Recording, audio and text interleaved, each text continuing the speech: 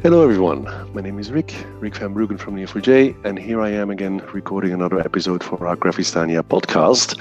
And today I have one of my dear colleagues on the other side of this Google Hangout again, and that's Michael Simons from Neo4j Engineering. Hi Michael. Hi Rick. Hey, good to have you on the podcast. Thank you for joining me. Likewise, and thank you for the opportunity to be on your podcast. Fantastic. Hey, Michael, we can talk about bikes all day long, but that's not what we're going to do today. We shall do that over a beer sometime. But today we're going to talk a little bit about you and your work with Neo4j. But maybe before we do that, would you mind introducing yourself a little bit to our listeners? Who are you? What do you do? And what's your relationship to the wonderful world of graphs? Okay. Yes, my name is Michael Simons. I live in Aachen, which is in Germany, near the Dutch and Belgian borders. And as you mentioned, I like bikes a lot, and I ride them a lot. But if I don't do this, I work for Neo4j Engineering. I'm in the Spring Data Neo4j and Neo4j OGM team, where I mainly work with Java at the moment. And I'm also the author of a German book about Spring Boot, which got published earlier this year. I'm a Java champion for the better half of this year, and yeah, that's about me. Fantastic. So there's a lot of acronyms there, just another vague acronym. That's what Java stands for, right? Would you mind telling us a little bit about what is the OGM, what is Spring Boot, just a quick summary for people that don't know that yet? I'd love to. Spring Boot is one main entry point into the lovely world of the Spring ecosystem. Spring is a framework centered around writing Java applications, and Spring Boot helps people to get started with writing Spring applications in a very friendly and open way. Those things are not from Neo4j. Spring and Spring Boot are pivotal projects.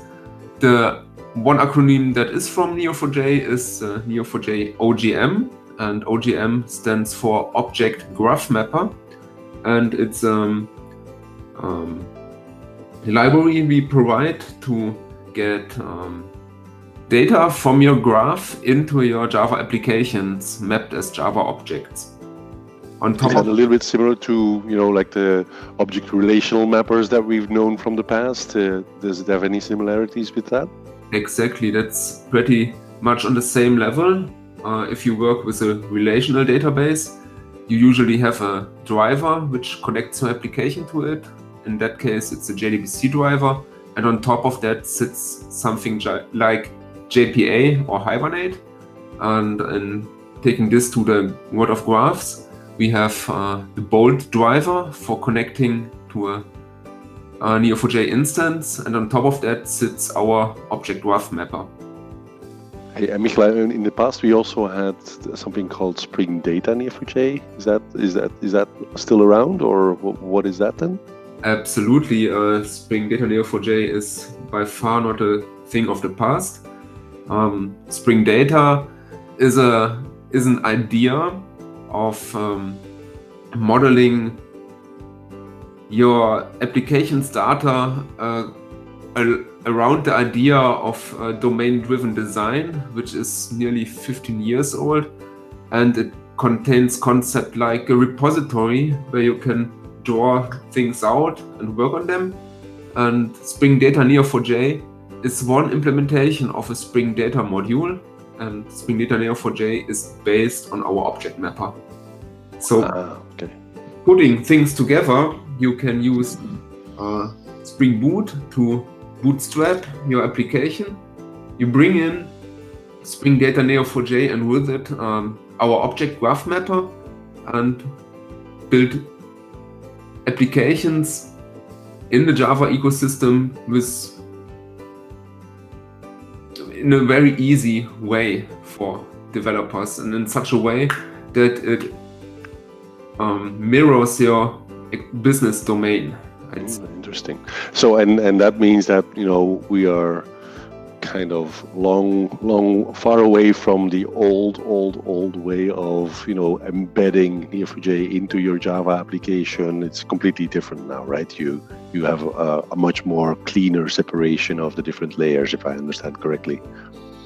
That would be our long-term goal, to having our graph database not running into our application itself, but connecting it over a driver. But we still can run an embedded Neo4j instance also with Spring Data Neo4j. Okay, all right. But not our preferred way of running things. Understood. So, Michael, maybe I can ask you a little bit about, why you got into all of this and how you got into it, and maybe you can explain to us a little bit, what's the attraction for you and why you think this is a relevant thing to do for our software profession. Okay. Yeah, things in life tend to have interesting ways. If you look up my name on the internet and on which talks I'd given, you find talks on SQL and relational databases, and I've always said I'm a SQL guy. But my first interaction with Neo4j was actually with a tool called JQ Assistant. JQ Assistant is Dirk Mahler and his crew.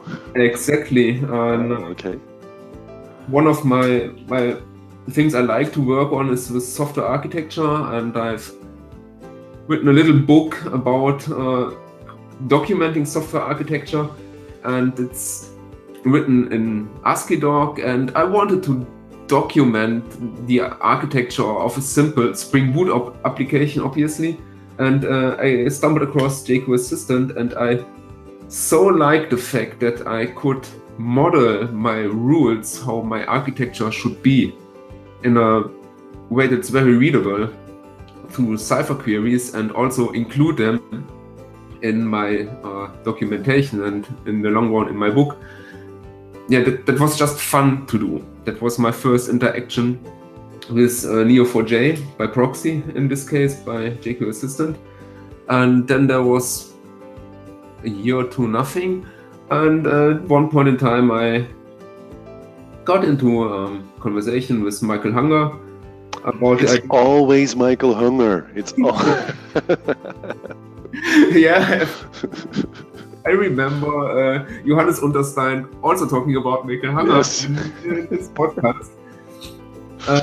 Yeah, things led to another, and in the end I found it highly attractive to work with technology I didn't know much about, which is graph databases, and together with the technology I know very much about, which is Spring and Spring Data, and here I am working on Spring Data, Neo4j and Neo4j.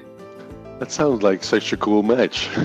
Is on the one hand, I have the opportunity to bring in a lot of knowledge regarding Spring, and on the one hand, I learned so many things. Fantastic. That's great to hear. And is what are like the big things that you've been working on? What are like the big improvement areas where you've been focusing your attention lately? Okay, I've been now with Neo4 at this point of recording like 3.5 months.